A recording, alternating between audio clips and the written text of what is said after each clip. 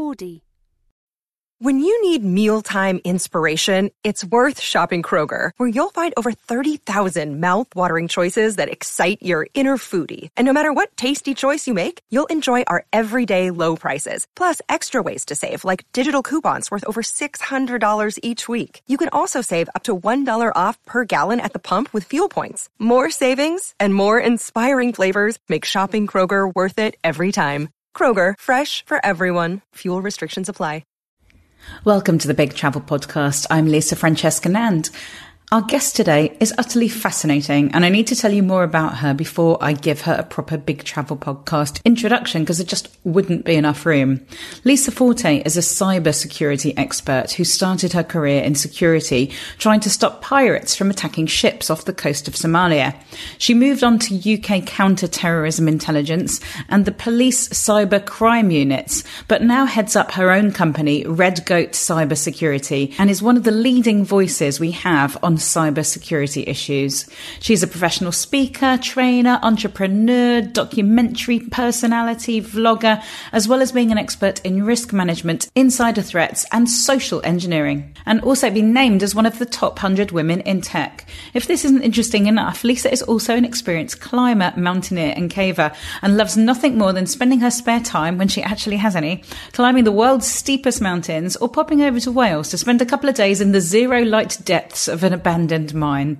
You can see why I couldn't fit all that into a good old Big Travel Podcast introduction. But anyway, let's do this thing.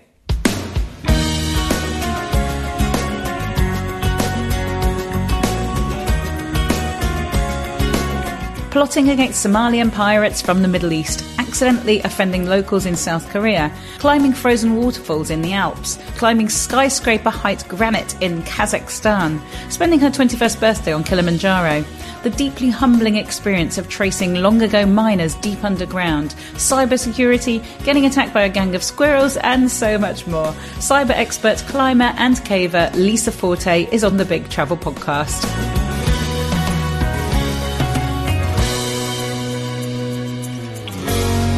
You came to my attention on Twitter as a lot of... Hey, it's Kaylee Cuoco for Priceline. Ready to go to your happy place for a happy price? Well, why didn't you say so? Just download the Priceline app right now and save up to 60% on hotels. So whether it's Cousin Kevin's Kazoo Concert in Kansas City, go Kevin, or Becky's Bachelorette Bash in Bermuda, you never have to miss a trip ever again. So download the Priceline app today. Your savings are waiting. Go to your happy place for a happy price. Go to your happy price, Priceline. People seem to do, but a great name, by the way. Also, just because you're a Lisa, obviously, it's a great name, especially for what you do. But just sort of reading down your list of accolades, you're a cybersecurity expert, starting off your career in trying to stop pirates from attacking ships off the coast of Somalia. Yes. Which, see, as a travel podcast, attacking or not attacking pirate ships, or trying to stop pirate ships attacking off the coast of Somalia sounded like a great place to start. Tell us about that. Yeah, so I did law at university actually, and managed to get a job advising from the legal aspects of companies that protected ships from pirates. And then by chance, as so many aspects of my life and my story end up being, completely by chance and opportunity, someone took some maternity leave and I stepped into her job. Loved it. She didn't want to come back. And I sort of took on the sort of operations manager for dealing with that. So it was all about putting armed guards on board commercial vessels, fortifying the vessels, putting sort of barbed wire up around them, and sort of building a citadel in the middle of the ship, and sort of fortifying the ship as best as we could to prevent pirates from getting on board. Because at that point in time, it was a massive, massive problem and a huge threat to commercial shipping. So a lot of private companies did this sort of work. So that's how I got into the world of security, I suppose. So were you there? Were you actually there because I'm visualizing you now, sort of like a bandana around your head, sort of holding onto a sail and the wind blowing back your hair. I think that would make it sound a lot cooler than it actually was, to be honest. I prefer that image to the reality of, most of it also being done sort of digitally and on a laptop. But yeah, I was in the Middle East, spent a lot of time in the Middle East, in that area, in Oman, in the UAE, in Qatar and all the other places, working and sort of sorting these things out for the ship. So it was a really good experience. And I was quite young at the time. So it was actually quite an eye opener because I'd lived quite a sheltered life, I would say. And so it was a really great experience on a number of levels to see the reality of the world. What was the reality? I mean, what really stands out for you in like a sort of nefarious operations type way? Well, I think the complexity of things, I think when you're sat in the UK in your comfortable lounge, it's very easy to reduce a situation to its binary concepts and sort of say, oh, well, they're just bad people who are doing this bad thing. But what I've learned over the years working in that area and working also in cyber is that actually it's way more complex than that. And there's so many more factors going into the mix that complicate it and make it murky. There's a lot of things to be learnt from around the world, and the problems that each country experiences, the problems that you see present in different societies and different cultures, because none of it is simple. That's the one thing I say I've learned the most, that it's black and white. And I think sometimes, historically especially, but sometimes even non-historically, we are probably seen as the bad people doing bad things. Am I right? Definitely. And there are places in the world where, as a British person, there's some animosity. And I think a lot of it is actually quite understandable animosity. Given some of the things that our country hasn't been involved in, whether you agree with them or not, that animosity and that reputation does precede you. And I think we do the same thing to other cultures as well, right? But we'll all realize that the people of those countries are not the people who are deciding the foreign policy. And I think that's the key thing to always remember, and especially true with the Russia-Ukraine crisis at the moment. There's a lot of people in Russia who I met actually in Kazakhstan recently, who are really good people who are really struggling, and they're not the people who are making this decision. And we've got to be quite careful how to distinguish between, those sorts of things, I think.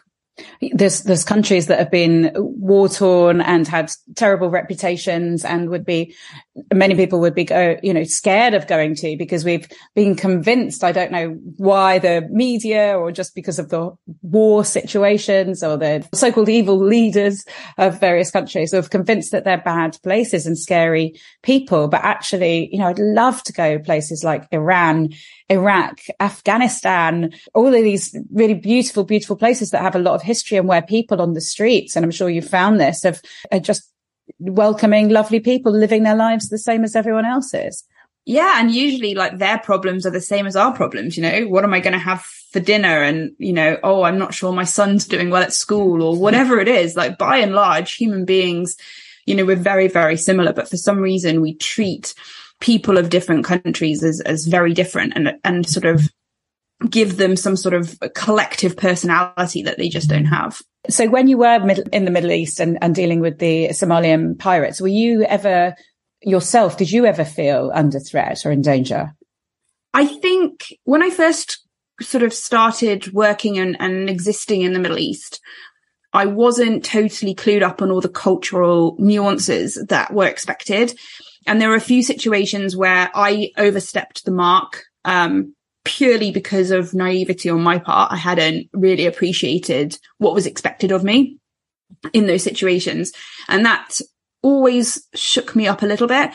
What I've learned from that is that actually, as a traveler, when you go to a country and you choose and you elect to go to a country, either for business or for tourism, it's your responsibility to understand the do's and don'ts. And yes, we expect other people to be a little bit accommodating as well. But very much, I think I've learned that it's very important to understand like any big cultural things that you shouldn't do or that's offensive. And I look those up before I travel to make 100% sure I'm not going to turn up and, give British people a bad name in whatever country I've visited. Has there been any occasion where you've made a massive faux pas? So I made a sort of a really strange faux pas in South Korea, actually.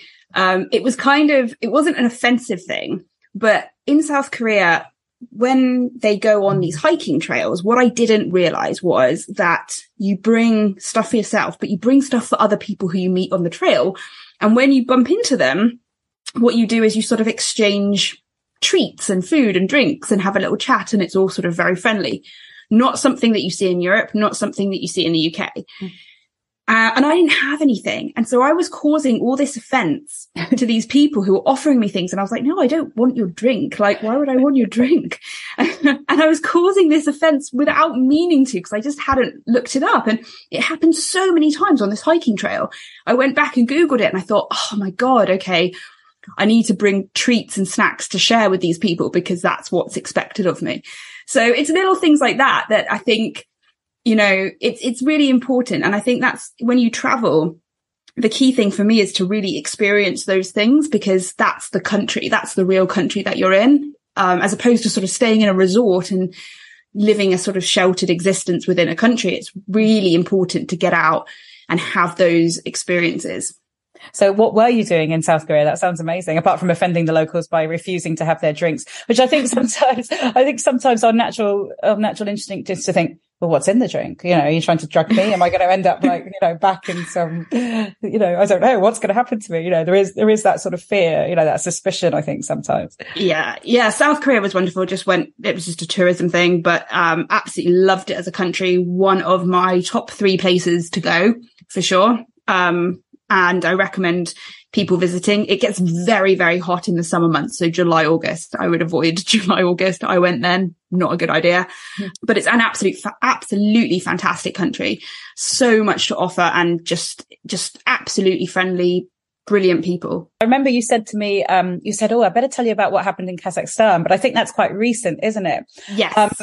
When you were doing the Somali pirates thing, what is like a sort of memorable moment that stands out? A either really good moment or a scary moment, or just like the day-to-day living aspect of where you were? What sort of really stands out anecdotally?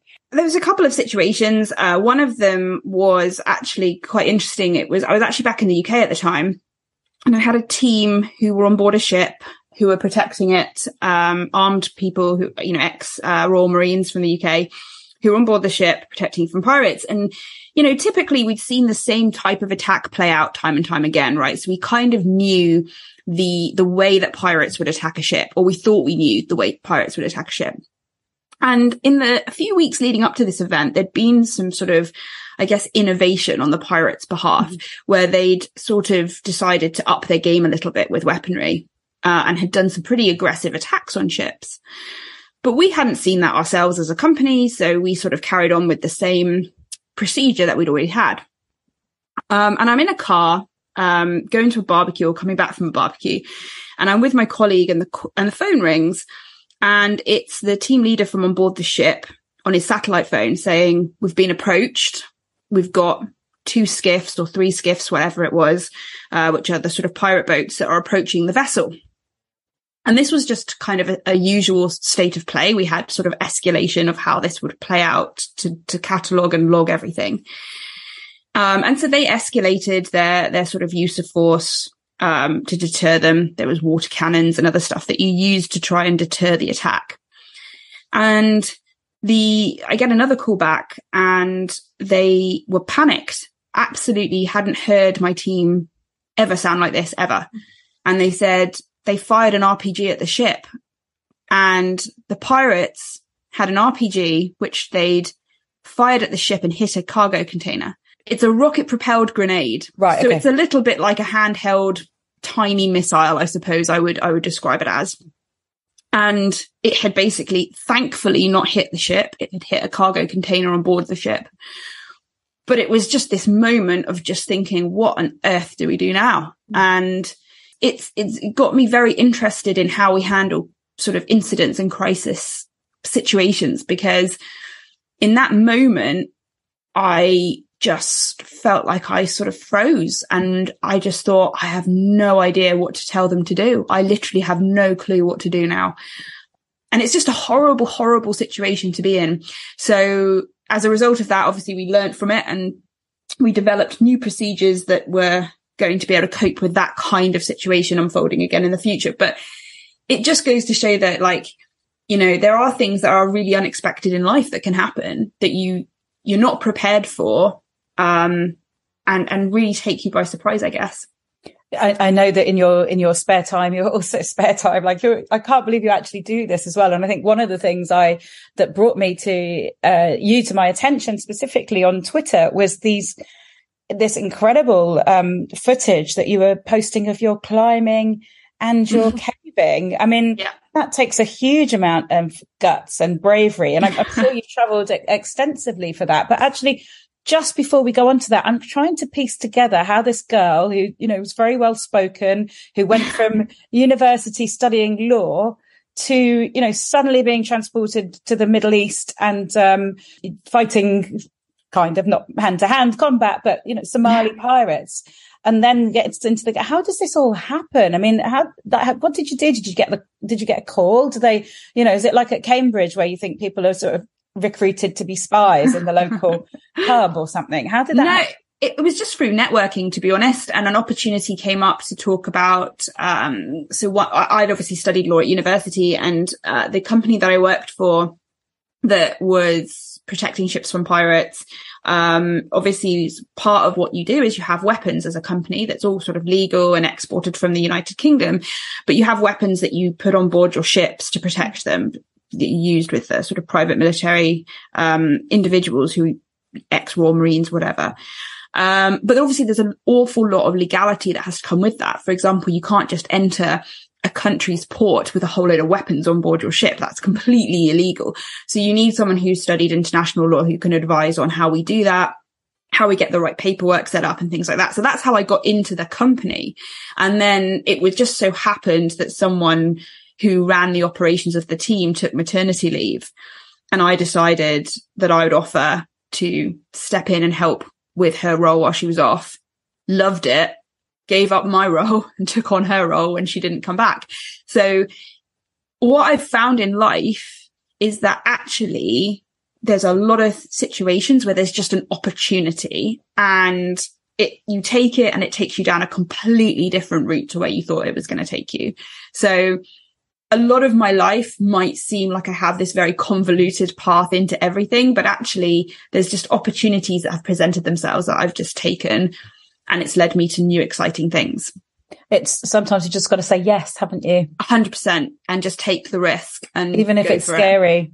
100%. Sometimes I think it's scarier not taking the risk and going for it. That's when I've made big decisions in my life, and I've made some big decisions that feel scary at the time. Sometimes I feel it'd be scarier to not do it than to actually do it, if that makes sense. Yeah, no, I agree. And I think often I feel like there's a lot of situations where if I don't take it because I'm scared, I'll regret it. And then I don't want to feel that regret. So it kind of drives me.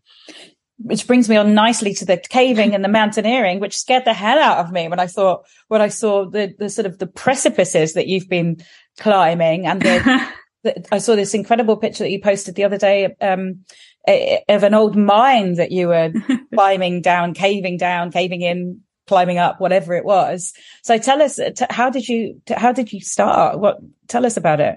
Yeah, so I'm a climber and I'm a caver. Both of which I love. I'm predominantly a climber, but dabble in caving, I suppose you could say. As one does. As one does in her free time. Yeah. So I kind of got into climbing a really weird way. Most people get into it by kind of joining an indoor climbing gym in their town, doing some indoor climbing, then maybe doing a little bit of outdoor climbing and so on and so forth. I started the other way, and I actually started ice climbing. So that was my first introduction, climbing up frozen waterfalls in the Alps. And then I moved into outdoor rock climbing, and then I've only recently started doing indoor climbing. So I kind of went totally the opposite direction to normal. Let's start with the easy way, with the frozen waterfalls in the Alps. Is that right? Yeah. So I absolutely love it. I think it's, both climbing and caving are both very interesting because they both challenge you hugely mentally. And I think a lot of people sort of say, oh, it's sort of you're an adrenaline junkie. And I always say to them, something's gone very wrong in a climb or in a cave if you are experiencing adrenaline. Right. Okay. A very big mistake has happened if you're experiencing that. It's very much about remaining in control of the situation, managing risk, And yeah, I really, really enjoy it. And I've climbed all around the world, which is brilliant. And yeah, I also explore abandoned mines in the UK, which is very dangerous for anyone listening. Don't go and explore abandoned mines unless you're with someone who is qualified and capable to take you down. But they are absolutely fabulous time capsules, which I'm just fascinated by. Where in the world has been your most awesome climb? Oh, well, it's difficult because the Alps are awesome. The Andes are awesome. But recently I went to Kazakhstan. And it's a bit of a funny story. And this is very a sort of hallmark Lisa moment, really, for anyone who knows me. I was on a forum looking up, granite climbing, sort of big wall granite, mountainous areas, and where the best places for that were outside of the United States. And there was a very brief comment from somebody that said something about Kazakhstan. And I thought there was nothing more written on it. And I thought, that's a bit weird. Okay, maybe I'll look into this. There was basically nothing at all written on climbing in Kazakhstan. It's not a well-traveled country, from a European or US perspective. And I thought, okay, I'm just going to give this a go. So I booked a flight. I booked an apartment on Airbnb. And I just sort of went and I kind of decided I was going to go and just see what, if anything, existed in Kazakhstan to climb. So that's what I did, which I think most of my friends thought I was absolutely nuts, but it was an absolutely fabulous experience. And the climbing was probably some of the best climbing I've ever seen in my life. Really? Describe it to us. What does it look like? What's the region? Describe it. So I was in Almaty, which, if you think of Kazakhstan as this massive country, sort of a bit like Europe as a sort of size guide, it's kind of in the bottom right of Kazakhstan. It's right on the Chinese border, and it's absolutely huge mountains, huge mountains, very quickly getting up to some pretty significant altitude, actually. And you sort of go up into the mountains and there are these walls of rock, which are they're like skyscraper heights of rock, absolutely enormous walls of granite rock. But because it's so, it hasn't been traveled an awful lot, they're basically untouched. So the rock is just pristine, clean rock that people haven't been climbing over for years. I mean, one of the problems we have in the UK, we don't have an awful lot of climbing. And the climbing that we do have has been climbed for almost, 80 years, 70 years, something like that. And so it's very polished. Lots of people have been scrambling over it. So bits of rock have been pulled off and so on and so forth. So it's not very pristine. It's not very kind of as it was at all. And in Kazakhstan, this was completely the opposite. It was just like unclimbed. And I met up with a couple of other people climbers are very sociable people. So we just sort of meet up with other climbers and climb together, even if you've never met each other before. And they were sort of saying to me that, there is just so many routes and mountains that had never been climbed at all, that were still waiting for their first ascent in this area, which was just amazing to me. So I had an amazing time there, and I'll be going back next year for sure to go and try to put up some first ascents on some of those walls. What's the best view you've ever seen? One of the best moments was in my climbing life, I think, was actually in Kilimanjaro many, many years ago for my 21st birthday. My father also climbs. We decided that for my 21st, which was quite a long time ago, I won't tell you how many years ago that was because that will give many things away, but it was a while ago. We decided we were going to go and climb Kilimanjaro, just the two of us. And this was before it sort of became really commercialized. And we timed it so that the time we got to the summit was the moment I turned 21. Amazing. And it was this absolutely pristine day, not a cloud in the sky. The way Kilimanjaro is, because it's a volcano, it's almost one of the only places where you can't see the curvature of the earth because you're not high enough, but it looks like you can because of the plains of Africa below you. And to see this fierce red sunset coming up over the plains of Africa was just the most amazing moment, probably. And something that will stick with me forever. So it was a pretty epic way to turn 21. That sounds fantastic. Really good. And to do that with your dad as well, that's so special. Yeah, 100%. I mean, we do joke afterwards that because of altitude sickness and everything else, you're still vomiting like you would if you were out in a bar in the UK somewhere. So you get the same experience of turning 21. I think that was my experience of 21, actually, was dancing on the bar and doing shots somewhere in some Spanish bar on the coast of Spain. So yeah, you were doing far more, reaching far dizzier heights in many ways than one. Yeah. And have there ever been any moments during your mountaineering, because it looks terrifying to me, where you've actually been in danger? Yeah, I think it's something that's come up a lot recently. I've lost quite a few friends that I grew up climbing with, who unfortunately have lost their lives in the mountains. It's one of the things that unfortunately is part and parcel of it. Some famous climber says that, climbing is this really weird sport where when it's going well, you're celebrated and everyone's cheering and it's wonderful and it's the best thing in the world. But when it goes wrong, people unfortunately lose their lives and it becomes almost impossible to justify why you're doing it. And it's a really difficult situation. I've been in a couple of situations where, up in a mountain where I came up kind of up a gully, got to the top, traversing this ridge, and another gully avalanched. And there were 4 people in that gully when it avalanched. And unfortunately, they all died. And just being on the same mountain when that happened was quite traumatizing. So it is a very risky sport. And I've been in situations, rock climbing, where I've taken some really big falls. And I've actually had a situation. So a lot of the climbing that you do, you put in your own gear. So you use metal nuts or cams, which are sort of pinchy, squeezy devices that you put in cracks in the rock to protect it. And sometimes when you fall, they'll hold. And sometimes when you fall, they won't hold. And you're hoping that you've put enough in that something somewhere is going to catch the fall. And I took a really nasty fall where 2 pieces of gear below me came out. So I fell an awful long way and smacked straight into the rock, broke my ribs, broke my hand, blood, everything. And it was quite, well, it's not funny, but it was quite funny looking back on it now, because the person who was belaying me was sort of asking if I was okay. And I turned around to him and I said, yeah, I'm fine. I don't know why there seems to be water running down my face. And he said, oh, Lisa, that's not water. It was like, oh no, I'm bleeding. That's what's happening.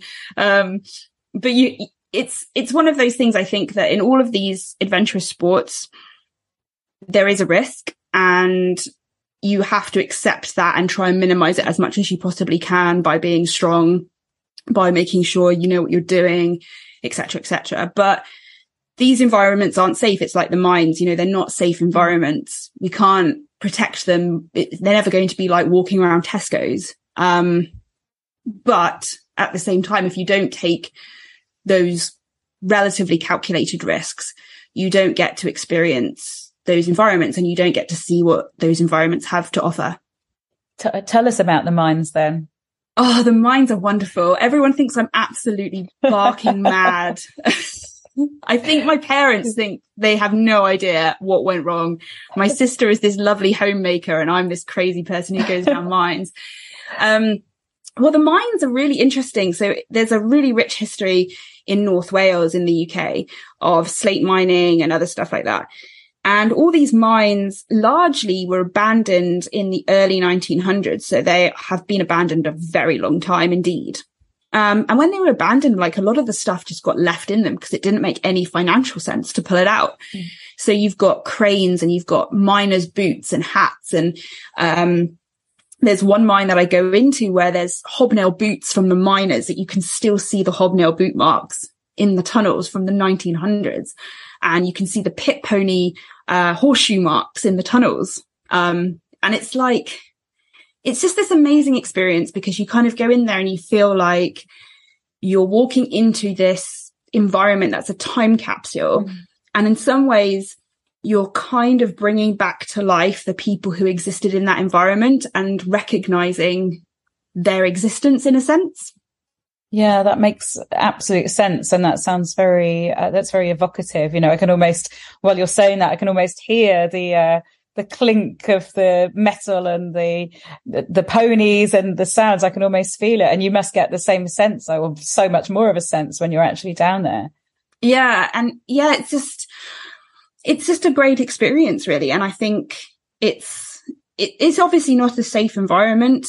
You have to be very careful. You have to be quite experienced as a caver to be able to negotiate those kinds of environments as safely as possible.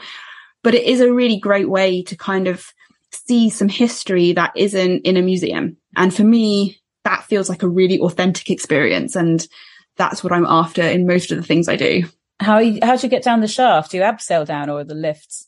Yeah, no lifts. So there were lifts at one point, weren't there? Some of them might have lifts, but obviously you abseil down now. So you need to be able to use ropes, use harnesses, SRT, which is a way of climbing up a rope, things like that. And obviously there's a lot of risks with it. So a lot of people, I took actually one of my good friends, I took down her first mine a few weeks ago.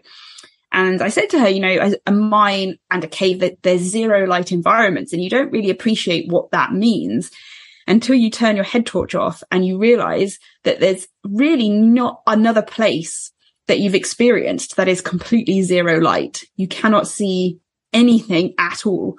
And it's just one of these environments that you think, wow, you know, if your head torch ran out of batteries, you would be in really serious trouble.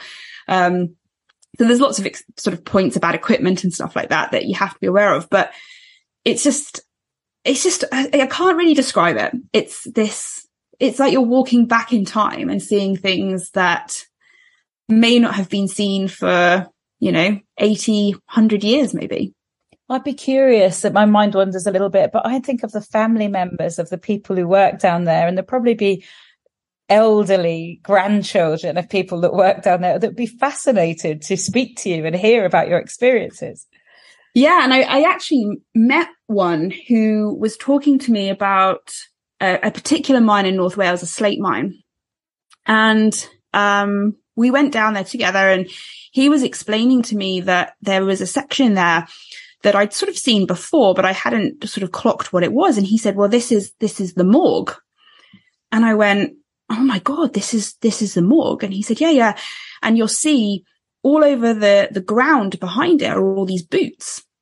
We flashed our flashlights over it, and you could see all these boots, and they were all the boots from the miners who died, because unfortunately the sort of superstition within the mine was that it was bad luck for the boots to leave the mine. So they took the boots off the people who unfortunately had an accident and scattered them. And then just seeing the piles of boots took a number that you knew the number of people who'd had accidents. But when you see it in that way, it's like, oh my God, I don't know how to process this. It was insane. Did you find that it must have been incredibly eerie, but do you ever get scared when you're in a mine generally? I think probably when I first started doing it a very long time ago, yes. But now not so much.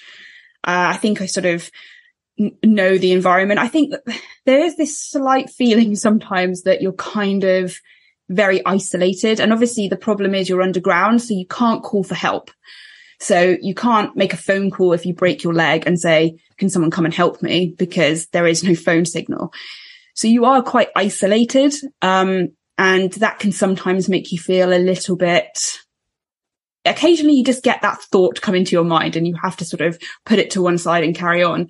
But no, generally speaking, not anymore. I don't feel particularly scared of the situation. I think I probably feel quite more kind of conscious about being really respectful of the environment, in the sense of, you know, this was where people had to work insanely hard, had very difficult lives. Some people lost limbs, some people lost their lives, etc., and sort of being very respectful of the things that you find in there. Almost like a memorial, I suppose. That's definitely very much at the forefront of my mind. Particularly that row of boots in the morgue. 100%. Yeah. And I found out afterwards from some research with regards to that particular mine, if people had an accident at the time, and this is obviously in the 1900s, they would take them out the mine, take them back to their house, put them in their bed and leave them there, because if the person died in their bed in their house, it wasn't documented as a mine death. So they managed to get off the liability of having that person die in their mine. And it's just insane to me that this was happening in the country that I now live in, that has all the sort of health and safety protocols that we have. It's like, we've come a long way in a short period of time. Just imagine what that journey would have been like if you're very, very critically injured. It just reminded me a while back, I went to see my great grandfather's grave in the fields in Flanders. And we had a tour of the battlefields and where he died and everything. And it's only that, and until that time, I hadn't thought about how he was shot twice and how, many people were injured and had to be transported on horse and cart amidst the really, really thick, sticky mud, for several miles until they got to a hospital, a field hospital. And I'm just likening it to that journey, what that must have been like when you were very severely injured and you've got to be carried out, and it must have been awful. Yeah. I think those things bring areas to life though, in a sense, this being able to relate to other human beings and what they must have gone through, and sort of sometimes sitting in these mines, which sounds like a bizarre thing to be saying on your podcast, but sitting in these mines, looking around and thinking like this was someone's job every single day. And I moan about mine, where I'm sat in my lovely warm house with my nice lighting and my coffee machine. And these people were down these mines in darkness, basically, for majority of their working life. Yeah, risking their lives every moment. Yeah, and it's really, I can picture you down there, and I think it's really respectful and it's really nice to acknowledge it. So caving, so being down a mine is one thing. Being down a cave where it's not, necessarily a cut route, and you've probably got, I don't know, water, underground lakes. Tell us about the caving. My goodness. Caving is different again, and a different challenge again, because mines were obviously built for human beings, right? So you can stand up and you can walk around and everything's very logically laid out because it's designed for human beings. But caves have been carved out by rivers over sort of the history of the earth, really. And they haven't had humans taken into consideration when they're made. So they have constrictions, which are sort of very tight tunnels, I suppose, that you have to try and squeeze your way through. Lots of water and stuff like that happens.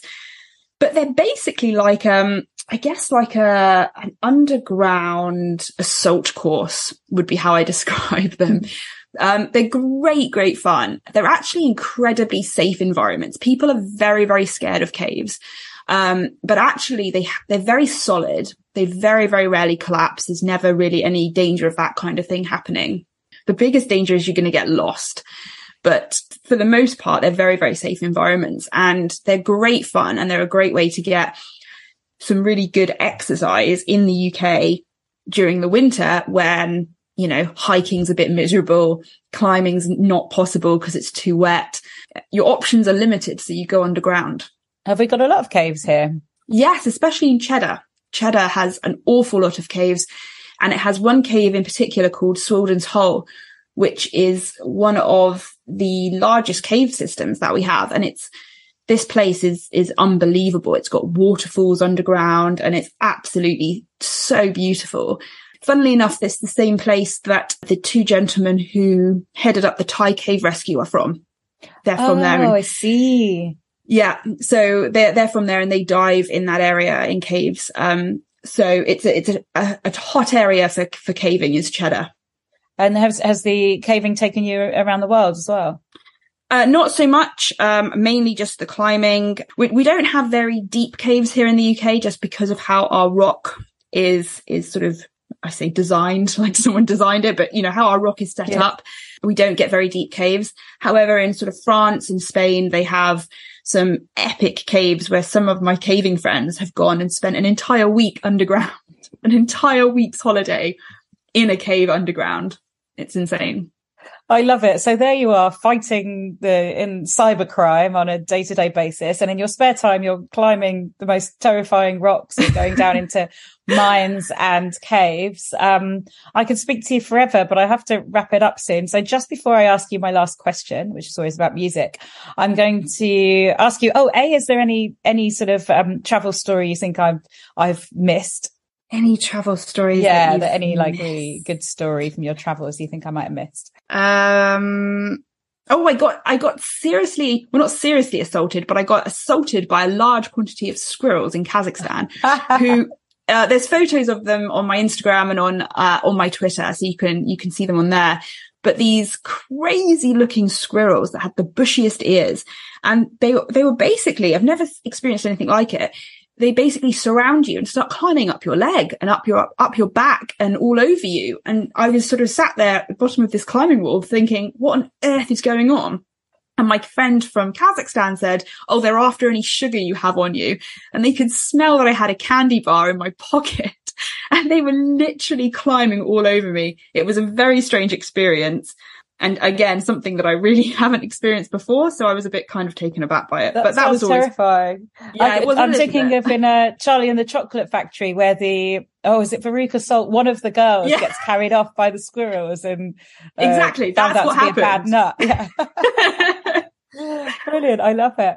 I said A, is there anywhere I'd forgotten to ask you about? And then B, I'd forgotten what B was going to be, so it doesn't matter. But what I was going to ask you about before I ask you my last question is just the state of cybersecurity at the moment. I mean, don't terrify us, maybe terrify us if you have to, but I know in 2020 you co-founded a Cyber for Good movement called Cyber Volunteers 19, where you helped protect hospitals around Europe from cyber attacks during the pandemic. And I know that's mainly your field. What's the biggest concerns in cybersecurity right now? How scared should we be? Very. I think we've got to be more concerned about digital security. We're very, very good at physical security. We don't leave our handbags on the front seats of our car. We lock our front doors. We are mindful of physical security, and we have to become more mindful of that in a digital sphere, because that's how we live with our lives now. And unfortunately, cyber criminals are very well funded and they're very organized and they're very quick to adapt. For instance, you may have even had some of these yourself, text messages and emails coming through saying, click on this link to review your energy bill. Already with this crisis, they've mobilized tactics to try and get you to click on links. And they're very, very innovative in that respect. And so you have to treat everything you do online with a healthy degree of skepticism, I think, and be a little bit more paranoid with what you do and share online and what you engage with, I think, because just because you're not a big business doesn't mean you don't have money or assets that could be stolen. Yeah, absolutely. Good advice. Okay. My last question is always about music, and I'm going to ask you to name, if I asked you to name one song that reminds you, I don't know if you listen to music actually when you're climbing or traveling, you probably need to concentrate more than that. But if you can think of a moment when you were listening to a song and it reminds you of a special or memorable or a time and place of travel, what is that song and what is the memory? It's not because it's a favorite song of mine, but it's the song Price Tag by Jessie J. And the reason it sticks in my mind when you ask me that is that when I was in Kazakhstan, I was in this taxi. It was a really long taxi journey, and the driver didn't really speak any English, and my Russian is basically limited to ordering coffee. And so there was nothing really to communicate. And then over the radio came on this Jessie J song, Price Tag. And he started singing it because he knew the words, and I started singing it because I knew the words. And there was this kind of moment where we couldn't communicate, but we both knew the words of this Jessie J song, and we were singing along in the car laughing at each other. And it was kind of this, it's just a really weird moment, but it was a nice way to have a connection with someone who you can't really communicate with. I love that. I've had so many moments singing in taxis around the world or even here, or just where those moments when everything's foreign and might be a bit difficult and you don't know what you're doing, but it's exciting. And then music suddenly connects you. That's precisely why I asked that question. Thank you so much for coming on the Big Travel Podcast. Thank you for having me.